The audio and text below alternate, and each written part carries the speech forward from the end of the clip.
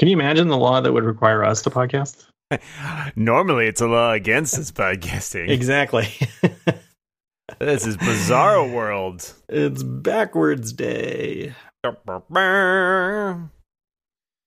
we're starting with that. Was this not the show? That wasn't the show? Oh, no, I'm sorry. I was just like... John. I'm doing stuff with my keyboard. I'm making all kinds of noises. No, let's start a show, and Lex can join whenever it's convenient for Lex, I guess. I guess. That seems fine. Sure. For Lex.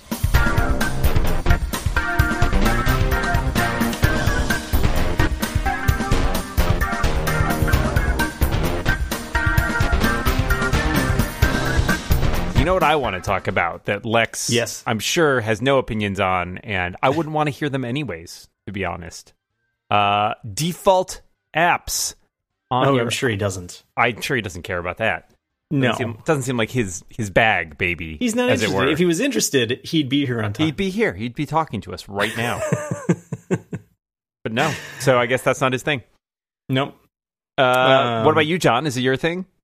Yeah. It's I don't care that much, but I think it's definitely something that they should do. Is what you're saying? And then no. I think it's a good thing for the company. So that we're talking about the rumor that they may allow you to change the default apps, such as Mail, Safari, etc. Yeah. So interestingly enough, those were the only two that were specified in this report from Bloomberg. Which I thought it's very specific. So makes me wonder if those are the only things. It may, or at least, if they decide they're going to do this, they may start by making the Mail and web browser things you can change the options on. Although, those are the biggest, those are the big two. Well, that's the thing, though, is like on the other hand, God, do you start with the big ones or do you start with sort of the little ones and see if people use it? And that way you don't really jeopardize people using your Mail and web browser, right? You could be like, you can set your own calendar and contacts apps. And everyone would be like, thanks, I did not want this. See, I always forget calendar because I never use my calendar. I know. As you know. Yes. I do 2 shows with you every single week. Who is here on time for this podcast? That's because neither of us, if we put our calendars together, we would not have as many events as Lex. I'm sure that's true. I'm sure that's very true. I know it's true. You know why? Because you have nothing on your calendar, and I have very little on my calendar. I will say, yeah. So, like you, I don't know that this is something I would use. It might encourage me to try some other apps because I do feel like I've dabbled in other browsers and other Mail clients, but like it was always kind of with the foregone conclusion that iOS is still going to kick me into Safari or Mail like 20% of the time when I try to do something. So why bother? What's the point? Yeah, exactly. Yeah. So that might encourage me to go back to some third parties if they really are like finally offering some parity in terms of the way they're treated. But and again, and you and I, I don't use Mail enough to really make the effort worthwhile to use a different Mail client. Wait, so you don't use a calendar? You don't send email? I don't use a calendar. I don't use Mail. Wait, can't drink. Can't smoke. I need to change my lifestyle. The first part's a lie, by the way. Yeah, I was gonna say that doesn't seem right. I know you well. Literally drinking right now. Yeah, well, absolutely. But I feel like here's the thing.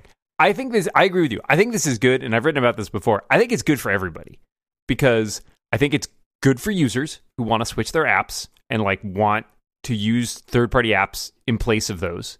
I think it's good for the developers of those apps because they get a chance to actually sort of compete on a more level playing field with Apple's built-in apps. And I think it's good for Apple because not only from a standpoint of them, it looks good, right? Like it's a PR thing. It helps them avoid any antitrust people complaining or competitors complaining about it because it gives the competitors enough rope to hang themselves. All right, you want to be the defaults? Go ahead. We're not going to stop you. And I think, sort of a good for us / good for Apple situation. I think it encourages them to make their apps better because they can't be complacent about it. And more the last sort of thing for that is most people are not going to change this. Most people are not going to touch those settings. Right. So what's the so it doesn't matter to them, right? Why not do it at that point? Yeah. And I think you can make an argument that a decade ago when people were still sort of coming to grips with using their phones, there's that argument of the consistent user experience. But it's been, we're 13 years into this. Yeah. Everyone's pretty comfortable using apps. The people who are comfortable can seek it out and change it, and the people who don't care will never see it. Right. So, yeah. Apple, we've solved your problem for you. We've answered the question. Just make it happen. Check that box. Does it concern you at all, though, about what the experience will be like? I wonder if it's... Yeah, so the thing I don't like is on the macOS, where you can do this, I don't like apps that continually bother me about, I want to be your default. I want to handle all your web browsing. That's the thing that bugs me, is and I feel like there's two ways to handle this, right? There's the way where they could build in the system so that it prompts, right? Like you open Chrome or whatever, and it's like, hey, I can be your default web browser. Just tap this button. And I can see them taking that approach because they could also sort of police it, right? Like they could be like, you can't keep asking. You get two chances. You get your shot at the beginning. Yeah. Right, exactly. And then you can't nag people about it. They can always go into the settings and change it, but you can't keep doing it. Or you could have a situation where it's some of the apps do this for other things I've seen right now, where it's it won't have a dialogue that lets you do that, but it will sort of walk you through go to settings and go to this section and click, tap this switch or whatever, and then I'll be your default. You could also take that approach. And that's more work, but it also makes people less likely to do it. So yeah, I don't know. That experience part of it worries me, but is there something else you're thinking of? No, I don't know. I mean, I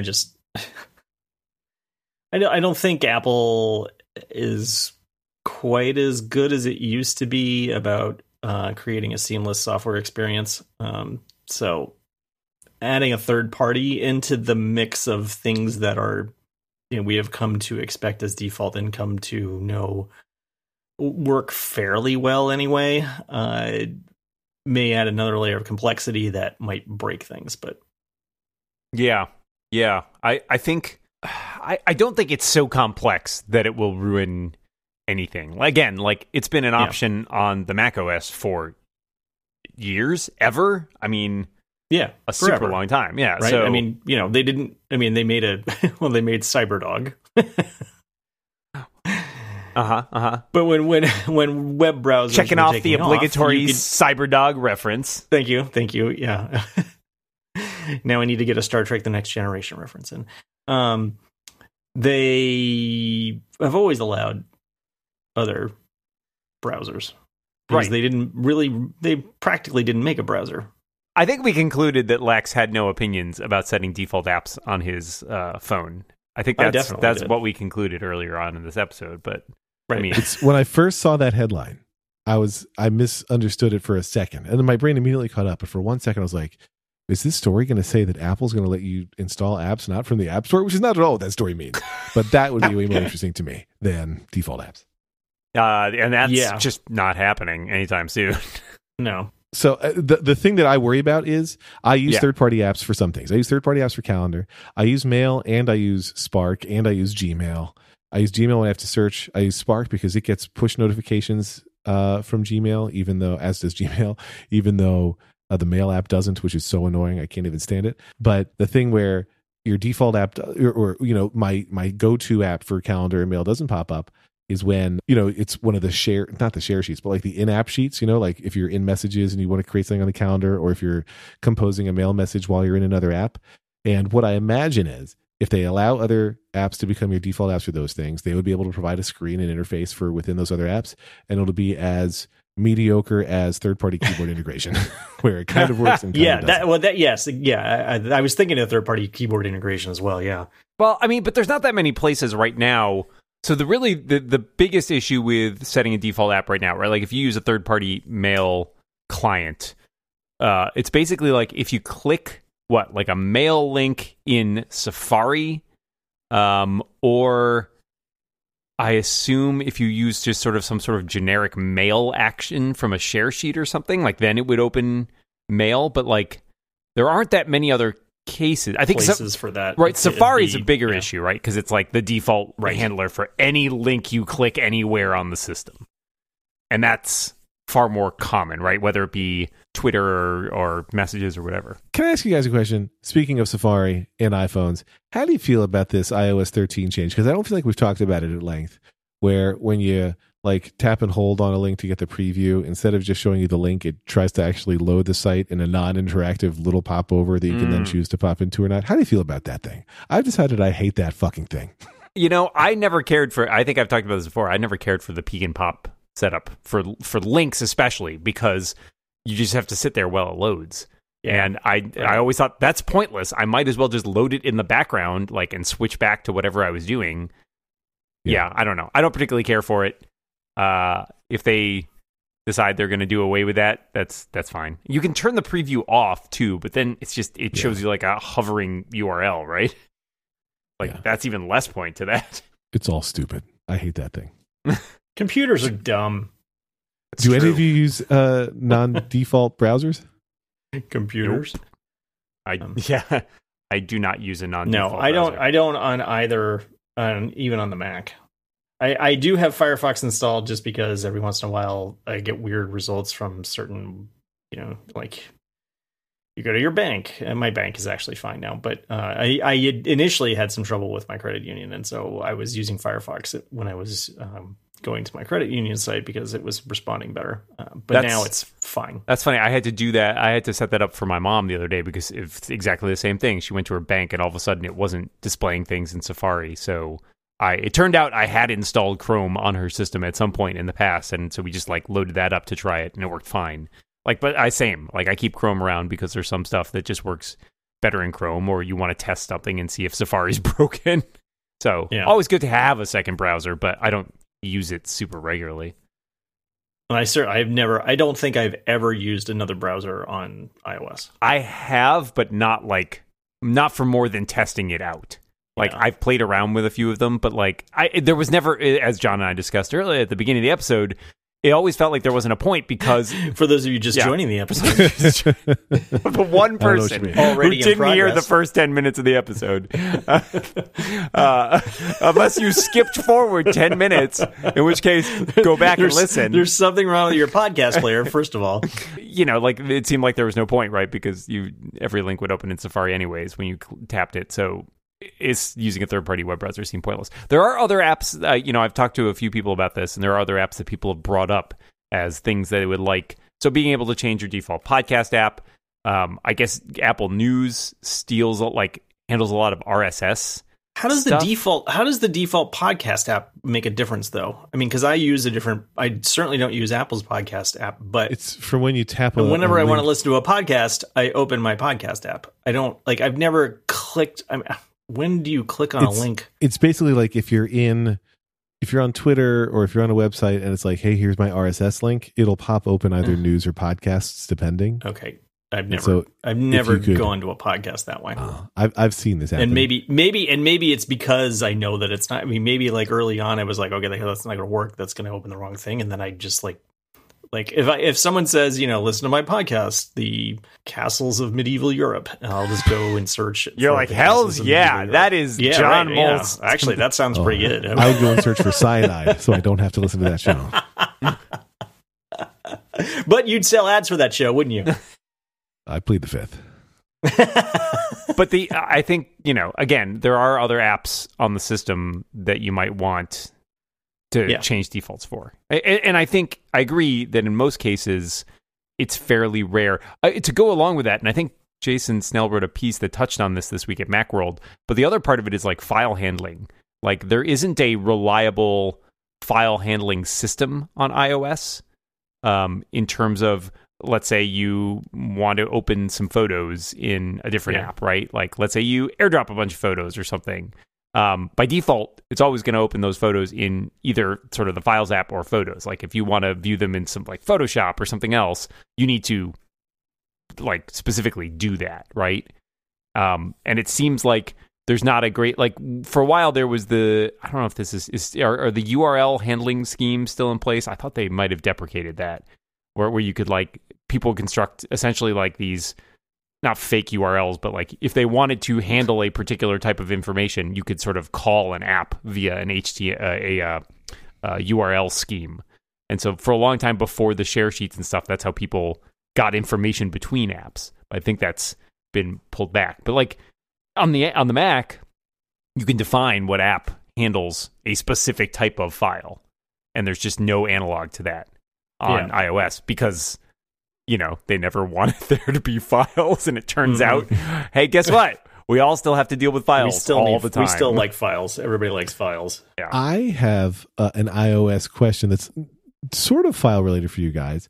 And I'm guessing you've experienced this, or if you haven't, that you have friends who have. But I will say this is probably now one of the top things that my friends and family come to me for help with their phones. But they're looking at their phones, and their phone's like, hey, I can't back up to iCloud anymore because you're out of space. Mm-hmm. And so they're like, well, why am I out of space on my iCloud? And this is probably most of the time people who are using the default allocation. But when they tap through and they look at managed storage, they see that their backups are the biggest thing. And I don't know if you guys have seen this or not, but it's like they've customized what they're backing up. They've looked at what devices they're backing up. And like my sister has this issue where her current backup size for her iPhone is like 5 gigs, but it says next backup size 188 megabytes, which makes sense given how little she's backing up. But it will not back it up because it's like I don't have any room. And if she deletes the backup, it still has the same thing. And the only way I've seen this work is for people to turn off their iCloud backups and delete them and disable them, and not just leave it there, but actually sync to their Macs and back up there, and then turn that off and go back to iCloud. Like it's without that step in the middle, it doesn't seem like it actually drops the iCloud backup connection enough. Have you guys seen this at all, where iCloud has like some bullshit file size backup? I have not encountered that. That's very strange. Sure and it's part of it. So it came up recently. My aunt was asking for help with that because she had exceeded the backup limit, but that it turned out like she just had enough pictures and like backups that it was over the limit of the 5 gig limit. And so we just like, we upgraded her storage because it was literally the easiest thing to do. And it's like for the 99-cent fee or whatever, you'll be fine. But I haven't seen that. That's a lot of problem there. Yeah, and I've had 4 different people with it in 2 different states, maybe 3 different I guess my feeling is I would pay $12 a year to make that go away. Are those emotional states, or are they? Yeah, panic, okay. Yeah, anger, and frustration. Panic but is what's not panicky or hiring? Oops, I spoiled it. It's not panicky or other negative things. I'm excited to tell our listeners, Dan and John, that this episode of The Rebound is brought to you by Indeed. When you start your hiring process, you might have a few questions. Are you going to get good applicants to choose from? How can you narrow down by education and experience? And how will you know you've made the right hire? Indeed is there to help. Millions of great candidates use Indeed every day to find their next opportunity. You can post a job in minutes and use screener questions to help you quickly create your short list of applicants. Plus, you can add skills tests to your job posts so you can be confident in your applicant's abilities. Their library of more than 50 skills tests ranges from industry-specific skills like accounting to general aptitude tests like critical thinking. Indeed gives you the smart tools to make hiring decisions quickly and to be confident that you're making the right hire for your team. I just want to say, I post a lot of jobs. I got to hire a lot of people, and I'm a fan of Indeed. Post your job today at Indeed.com/podcast and get a free sponsored job upgrade on your first posting. That's Indeed.com/podcast. Terms, conditions, and exclusions apply. This offer is valid through March 31st, 2020. Our thanks to Indeed for their support of The Rebound. Indeed, the only job site I've ever liked. Just want to be clear. I have a list of things that I wanted bring to your attention this week, since we recorded a little late this week and stories kept piling up. Like cordwood. Yeah, you got to get through them. There was a rumor of an Apple event. Our first rumor. Oh yeah, I saw that of a March Apple event. Week, yeah, I believe very, very late in March. I want to say it's like it might have been the 31st. I think that is the last Tuesday in March. Rumoring a low-cost iPhone that obviously John is very excited about. Indeed. Nope, that's a sponsor. we already did that. Now we got to do the read again. Every time we say it. Every time you say the word. Yeah. Say the single word, win $100. I think I have to say it 3 times before. That's right. Okay, that's fair. That's fair. .com/podcast. That's all I want to get at. Okay. But I want to sort of dovetail that with another thing that came up this week, which is Apple cutting their earnings guidance for the next quarter due to the coronavirus. So I guess the question is, if they're cutting back on some of their financial stuff and like they're sort of projecting how that's going to change the future, they're still getting their supply chain up to speed. Launching a new product into that situation seems like a challenge, which makes me wonder if this date, I mean, first of all, it's not a real date, but like whether or not they can ship a product in the next month or so. It's a real date. We just don't know. It's not a real date. March only has 30 days, John. It's not a real date. Is that right? You know how I know I can tell you that? You don't use a fucking calendar. I don't use a calendar. I use my knuckles, so I know you're wrong. That's not right. March has 31 days. Okay. I want to see how long I can make you check. I checked. Yep. And by the way, I used Fantastical to check, okay? My gut is that Apple has never shied away from releasing a product that it doesn't have enough of. So I think if that is my expectation as well. I think they'll just have less. I fully expect for them to announce this product and say it's going to be available for purchase on a certain date, and I will log in I will try to log in at the time that they say it's available. I will not be able to log in. It will take 35 minutes, and by the time I get in, the one that I want is gone. Wow. You take a very fatalistic view, John. Well, if I take that outlook, then and I get one, then I'm pleasantly surprised. I wonder. I know that Apple has been experimenting with what time they release products. Like, is it too late for East Coasters or too early for West Coasters? Or yeah. Both? So what was the last one? They changed it this past year, right? Well, I want to propose, and they'll never do this, but I want to propose that let's say they make 1,000 of the new phones. Why can't they release 200 for the East Coast at one time and 200 for the West Coast at another time? God. I guess because they couldn't verify that that's where you live or are ordering from. But that's what I would it seems like more trouble than it's worth, I guess, is the short answer. I think you're worth it, Dan. I don't know. I mean, I think you're right. They would be. They said this about the iPhone right now. That's sort of part of the guidance thing. Is like we expect the iPhone to be supply constrained, essentially, which is going to be a challenge. And so ramping up a new product on top of that definitely does seem like it will still be a challenge. But I think you're right that they'll basically just we'll ship what we got and keep going and try to make them fast enough. But shipping dates will slip pretty quickly. That'll be sad for John, but everybody else will be fine. Yeah, and usually I do okay because I get like whatever the default one is. And they usually make a lot of that one. But I don't know. This time I was thinking about going red. And it's hard to get the default one if the default one is still like, this one comes with 12 megabytes of storage, and you have to get like a slightly larger one. Well, it's going to be 64, and that's what I currently have, which is a challenge. But considering the fact that I may actually buy another phone later in the year, I think I should get the cheap one. Is 64 gigs ought to be enough for anybody.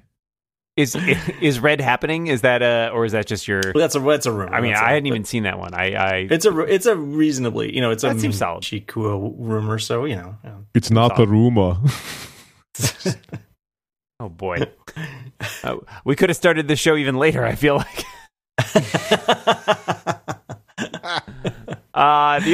The other rumor for refresh in the spring, maybe an event, maybe not, is new iPads. Which has also been floating around, including an iPad with a new camera module on the back, something that looks more like the 11 Pro or the 11 cameras, which I'm interested in. Like, Apple has pretty steadfastly kept the iPad, even the iPad Pro camera is just sort of, a pretty basic single lens camera that it's shipped for several years, I feel like. And I can imagine, I do know people who take pictures with their iPads.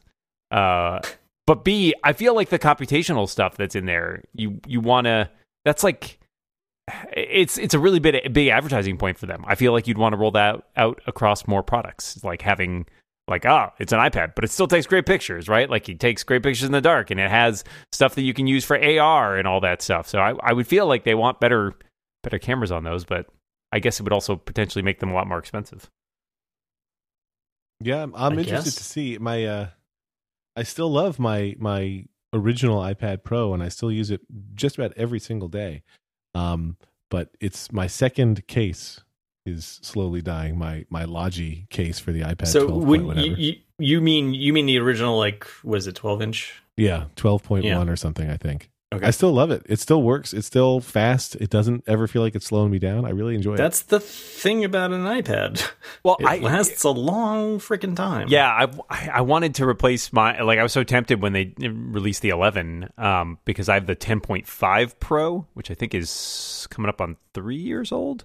And I have noticed recently, I feel like the battery on mine is going faster. And usually iPad battery is so solid. Like, I was surprised to find it feeling like it took a hit. But other than that, I agree. It doesn't feel like there's anything I can't do on my iPad Pro. I just want the shinier one.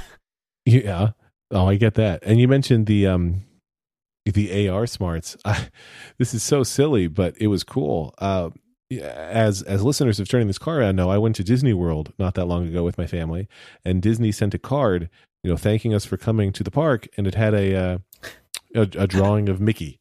And Liam noticed that there was a tiny Mickey in the corner that had a QR code for a face. And I was like, all right, let's scan the QR code face on Mickey. And it was like, do you want to open the Disney app? And I was like, okay. And then the app immediately had like assistiveness on, which I appreciate. It's not normally on in that app because we've used it before, but it was like, point the camera at the picture of Mickey. And I was like, this picture of Mickey that you guys just sent me? Okay. And I will say it was quite fussy. It took a long time before the app was like, oh, there's Mickey. But then like, this was a black and white Mickey, and then like a colorful Mickey pops out of the page with AR, and he's talking to us, and the assistant voice is narrating everything. A colorful Mickey appears. The colorful Mickey pivots up from the page. The colorful Mickey throws a message in the air. That message says, "Thank you for visiting Disney World." And so that part was weird, but it was like, my kids have not seen a ton of AR stuff yet, and their minds were freaking blown. We did that many times last night when that thing arrived. And it was fun. And like very subtly done. Like you had no idea that it was there. Huh. That's wacky. I still want to go back to Disney World sending you a card for coming. I'm fascinated by that. What's up with that? You spent a lot of money. I guess. Yeah. I don't think they're going to send me a card. They noticed. Oh, I stayed at a Disney resort. That's probably the difference. That's probably what it is. Plus, Dan, I feel like you put your money to smarter things. Like, I don't know. I do. Are you thinking, you're thinking probably like peripherals and accessories, right? Like, I exactly can read your mind. I know what you're thinking. Oh, yeah? Good news for you, You can read Lex. it when it's so obvious. Yeah, sure, I've got great... It's like an open book that's 2 pages long. Let me tell you, friends, this week's episode of The Rebound is brought to you by Kensington, the people who make universal docking stations that are designed to increase productivity. It is so easy to use. You can get access to more ports and make your sleek MacBook, Chromebook, or other laptop as powerful as a desktop. It's plug and play with no drivers, so you can enjoy up to dual 4K display with HDMI and DisplayLink video connectors, plus USB 3.0, USB-C, and Thunderbolt 3 with power delivery available. This is no joke, guys. The Kensington engineering team has 3 decades of experience. That's 0.5 of a molts. They've got that experience in high-volume manufacturing of hardware IT products, plus rigorous test cycles and quality control mean all of their products are tested above an industry standard. To be clear, I'm not wrong about what I just said, other than Moltz's age. Yes. Look, if you're an IT decision maker, and we get the stats, and it says here that 95% of you are IT decision makers, and you're looking to find the right docking solutions for your organization, check Kensington's Pro Concierge program and test drive a docking solution today. Visit kensington.com/rebound right now to check out Kensington. That's kensington.com/rebound to learn more. And our thanks to Kensington for their support of The Rebound. Do you guys want to talk about malware? Yes. All right. I don't know. Okay, 50-50. We can talk about it. Yeah, I feel like it's been a little picked Mention over it. since that report's like a week old now, but it did engender some strong feelings from many quarters. So we'll start with a really simple poll. What malware software do you guys run? I use a Mac. Oh, Yeah, right. Yeah, basically. Well, Malware Bytes would like you to know. I don't use any. Karen, because of her job, is required to use some sort of antivirus protection, and I can't even remember which one she uses. Avast, I think, because Okay. that was like cheap or free. I can't remember. And she because she has confidential files locked in her office and has confidential files on her computer, they require that they do that, which makes sense. And it's just like you need to every like quarter, I think she has somebody who comes to the house and like checks out to make sure that everything is okay. What if I were that person, but I pretended to be that person, then used that opportunity to steal all the confidential files? I don't know. Well, first of all, you'd have to be pretty patient because she usually like reschedules like 15 times. So I'm a patient man when it comes to my very slow thieving of confidential files. Oh, well, okay, then you're in. Okay, great. You've passed our security system. I have not used a piece of malware software in probably on a Mac in like 30 years. Like there was stuff I used to use back in the classic Mac days. I still have Norton discs in the basement. Does that count? Sure, yeah. But I don't think I'm trying to think if I've ever run anything on like a Mac OS 10 or later piece of hardware, and maybe why do I have Norton discs in the basement? You're a hoarder, John. I think maybe I could get rid of those, right? But there was a lot of to do about this Malwarebytes report, which said like, oh, it's the chances of getting malware on a Mac are up 400%, which seemed to have a lot of caveats about the kind of malware they were finding and their sample size and just, I mean, I've been polling a bunch of people and I don't think I found. It's another one published by a malware company. Well, of course, yeah. They're all published by companies that want to sell you malware protection. Right, which is, I mean, it's a double-edged sword, right? Because obviously they want to do marketing, and that's part of what they're doing here. But they are also the people who hire, like, security researchers because, again, that's what their business is. So, yeah, I mean, I trust that the people, like, there are definitely people they hire who are experts in that field and are in a position to know things. But I think there is probably some... It's not that the facts get massaged. I don't think they're misrepresent. I don't think they are lying about the contents of the report. They're just spinning it in a way to make it seem worse than it is. Right. Yeah, because most of it was adware as opposed to exactly and stuff and I know and what's the canonical one that keeps advertising it? MacKeeper. Yeah, and I have a friend of mine. You guys know a lot about this. I'm impressed. We have this friend, Albert, and Albert worked for Apple for a long time, and I know a couple of things about Mac computers, and this other guy does not, and at some point we were friends with this guy for a long time, and it was like revealing that he was a Scientologist or something. It was like he's like, yeah, I use MacKeeper. We're like, whoa, dude, no. What are you doing? We'll have to set your computer on fire now. Do not bring your computer anywhere near my computer. There was an intervention, and he no longer uses MacKeeper. That's good. Good. I think I once installed an antivirus, like a free antivirus thing from the Mac App Store for my dad because he was concerned that he'd gotten malware. But I think it was more of a placebo than anything to like make him feel better about it. And I will say, I mean, Hank had, when Hank was using Macs, playing games, he got some malware installed on the Mac that he was using. I buy that just because I imagine if you're downloading like a ton of games, a few of those are bad apples. And it was Minecraft and like this mod, I want this mod, and I don't care where it comes from because I need it right now.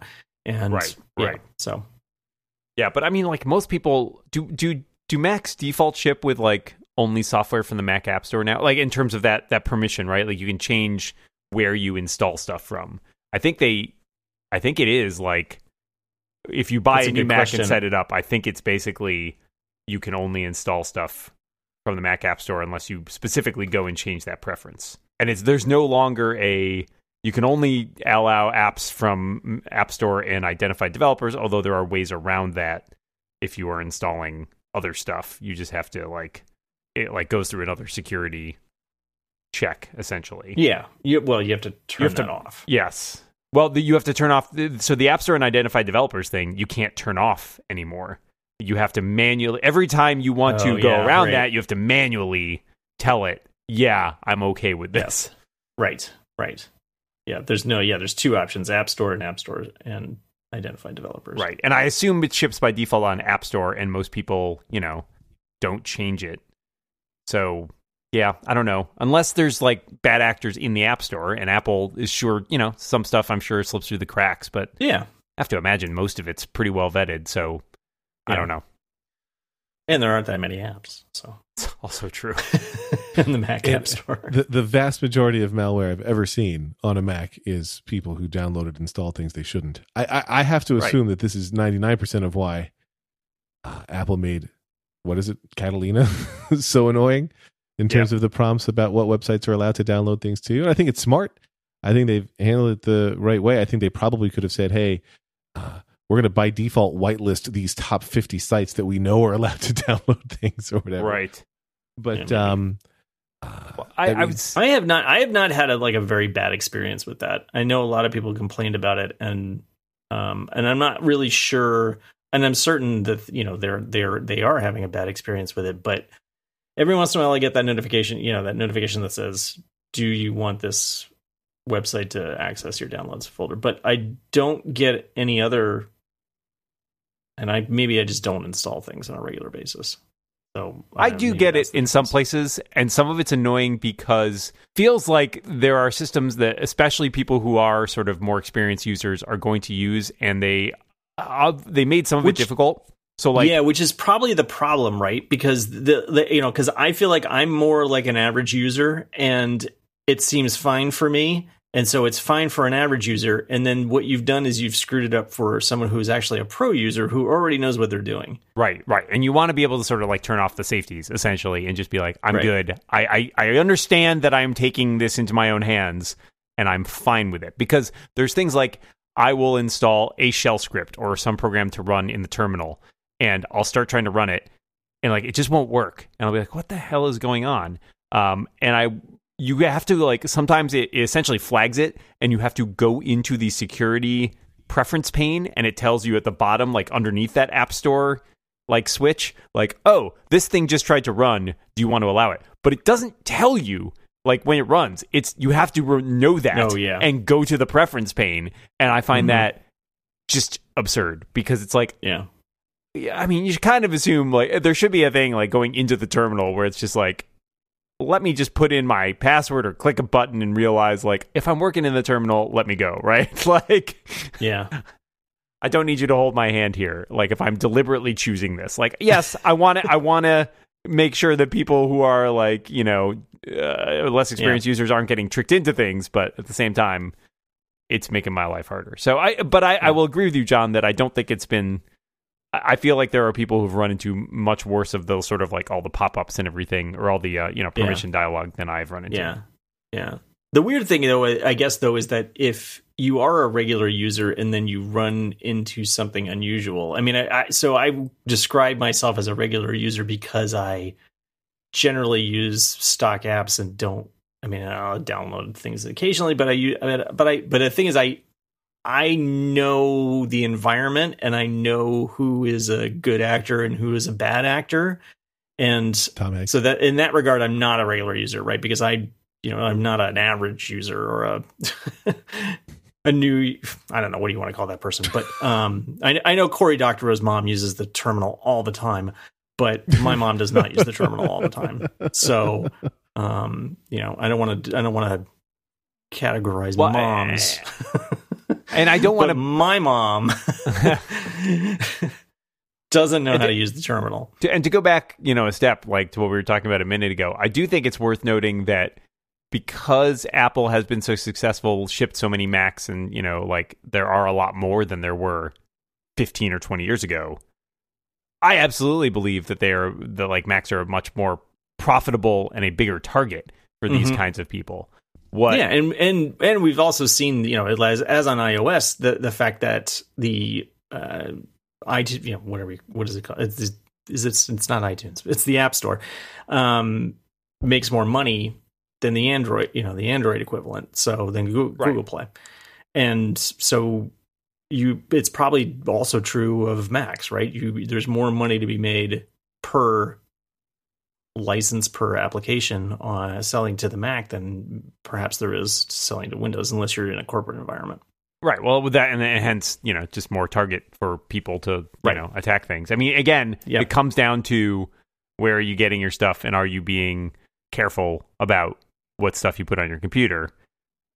Because it's not what there isn't. And this is, I think, where the objection comes a lot to this report is like, what's not happening are like spawning viruses jumping from Mac to Mac. Like, not to say they do not exist, but they are not the bulk of this stuff, right? The bulk of this stuff, as Lex said, is adware. It's like stuff that's getting, downloaded, or it's stuff that's riding along with other apps that have been downloaded, right? And it's stuff that's predominantly not in the Mac App Store. So I'm a little surprised that it seems like they claimed it was this widespread, just because I would, again, feel like most people don't go far outside of the Mac App Store. But then again, maybe, sometimes things install and pop up a, thing, put in your password, and people just like, oh, it says to put in your password, so I should put in my password, right? Why doesn't Apple just block MacKeeper? I also they could revoke their just prevent it. Yeah, right. Prevent Yeah. it from being installed. It's way beyond time that Apple, when logins pop up, particularly on iOS, that it show if it's a system one or not. And I know that would be quite tricky, but to do something that only that app can do that other apps aren't allowed to do, or something like, when every once in a while, I think it's happening less in iOS 13, but you just get the iCloud login prompt, but you have no idea what's calling for it. Oh God, yeah.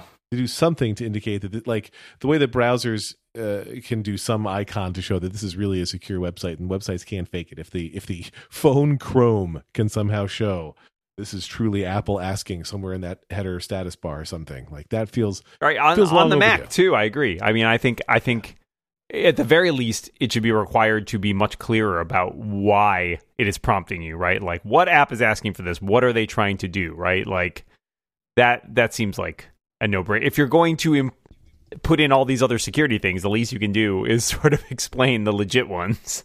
Right. Are we at minor complaints yet? Because I'm ready for our minor complaints segment. Are we doing our minor complaints? Yeah, I don't know. I just hate working underground. The dynamite is so dangerous. Indeed.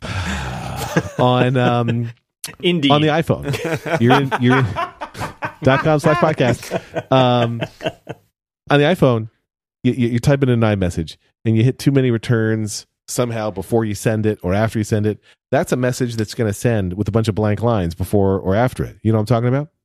Yeah. You do the same thing on a Mac, and it cleans up all your new lines that you don't intend, where it's much easier to get rid of them on the Mac. If you accidentally have new lines in an iMessage on the Mac, they will all get stripped away. But if you do it... Wait a second. So here's a question for you, actually, because now I'm interested. If you are putting new lines in a message in the Mac, it's either because you've copied and pasted something with a bunch of new lines in it, or you've deliberately put those new lines in, right? Because doesn't the Enter key send a message on the Mac? Well, it's like... you have to use like option return. You have to use option. That's right. So you've done it on purpose, or you've hit a bunch of buttons by accident.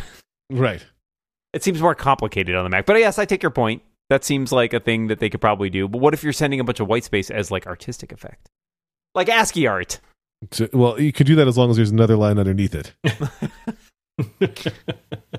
This is a good minor complaint. You should get over yourself is what you should do. No, I like this minor complaint. It's right on the money, Lex. So that's my minor complaint. And then do you guys have minor complaints besides Dan's? I mean, all my complaints are major. Yeah. Okay. I've got some about this show, but they're minor. And then I have some follow-up. Oh yeah, go please. I think you're it was supposed to on start the this show with podcast. that, but you weren't here, so go ahead. I know I wasn't here. I believe that it was on the show. It might have been off air, but I think it was on the podcast that Moltz made fun of me because his cousin, brother, someone had Tesla Powerwalls and I didn't. Was it your cousin? My brother. Your brother. Yeah. Your brother cousin. Yeah. And now I do too. So your brother can eat it. Just they finally You got should installed. not eat a Tesla Powerwall. Let me just I don't know much about batteries, but let me just tell you, as a non-expert in batteries, do not eat a Tesla Powerwall. Lex, yes. I think I speak for all of us when I say, look at this guy. I would say truly, candidly, anybody with solar panels should do this. It makes so much sense. And I'm like, I'm way too obsessively watching it. The part that's annoying to me is that it's the same app as the app that is for my car. because now I go between my car and my house's electricity, which feels like two very different things all in one app. But you can see, here's how much energy is coming into your house from the sun. And that's a minor complaint, right? It's filling up the power wall, or there's so much, or the power wall is already full, so we're putting it back into the grid, or we're using some of it to power the house and some of it to recharge your power wall. And then the sun goes down and the power wall is like, now I will feed your house, and you see nothing, like there's no change. But like most days we're somewhere between 75 and 98% powered by ourselves, powered by the sun. It varies based on how sunny it is. But it's crazy. Wow. And if you have solar panels and you haven't done this, you should do it. That's all I'm saying. I do worry about the excess electricity just spilling over and then my house flooding with electricity. That's a concern. Mm-hmm. That's a worry I have. You get a nice tan, though. Oh, that's good. Also, if I'm already carrying around the solar panels, I don't think I can carry a battery too, is what I'm saying. Do they make a mini one for Dan? I want to know if it works with those old iPhone cases they made that have batteries on them that you could charge. Can we make a personal sized solar panel? Like, can I put it on top of my hat? Are you worried at all about having like a gigantic freaking battery pack in the basement of your house? I assume it's in the basement of your house. It is in the basement. I'm not at all worried. They actually can even be wet. Okay. You can put them outside. I have batteries all over my house. These are bigger batteries, but I'm not. You don't have one that big. That's the biggest battery. Is your car battery's not as big as that, is it? I'm guessing the car batteries are as large. The Tesla batteries, the Powerwalls, there are 3 of them, so they're probably larger in aggregate. But I don't know. It truthfully does not stress me out. The part that stresses me out is like there's the tiniest flicker if there's a power failure, because it needs like 1 nanosecond to detect that the power has gone out and switch over. I've only done that when we faked it when they were testing the system, but like I'm worried about what could potentially break from that flicker. The truth is nothing even knew to the internet that the power had gone out. The internet didn't lose a beat. No clocks lost time, but that's the part that I get nervous about. You're gonna miss an Eagles interception. That I'm not worried about. But I don't know. It's they're cool. That's all I'm saying. They're cool. I don't even own my own house, so I can't put. I mean, I guess I could put solar panels on the roof, but like it's gonna be a lot of work. I live in the Pacific Northwest. I mean, I could put solar panels. Have you considered hydroelectric? Yeah, I'm thinking about that. Yeah, got a lot of water. You could see what happens if you get those batteries and then just add water. That could be interesting. I don't see what could go wrong. John, get on it. Report back next week. Indeed. .com/podcast.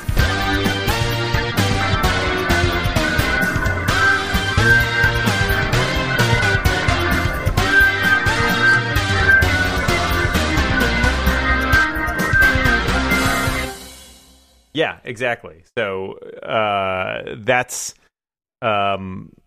something that I feel like I'm so distracted. Because, right. Like, why are you so distracted? Because your video is on. Because of you. Oh, no. Yeah, I just, all of a sudden, Lex popped up in my field view. I'm like, oh, I'm looking at Lex. Hi, Lex. Am I still there? Do you have like a bokeh? Are you doing this with your phone or something? He's got like a blur in the background. It's nice. I think that's built into Skype. I don't know. I just clicked the button to join your call, and it chose to turn my camera on. So I don't know where it is. It doesn't show me that the camera's on. Like my green light's on, but I have no idea. Instead of smearing Vaseline on the camera, you smeared Vaseline on the rest of the room. There you go. Whoa. And he's gone. Oh well. I miss me so much.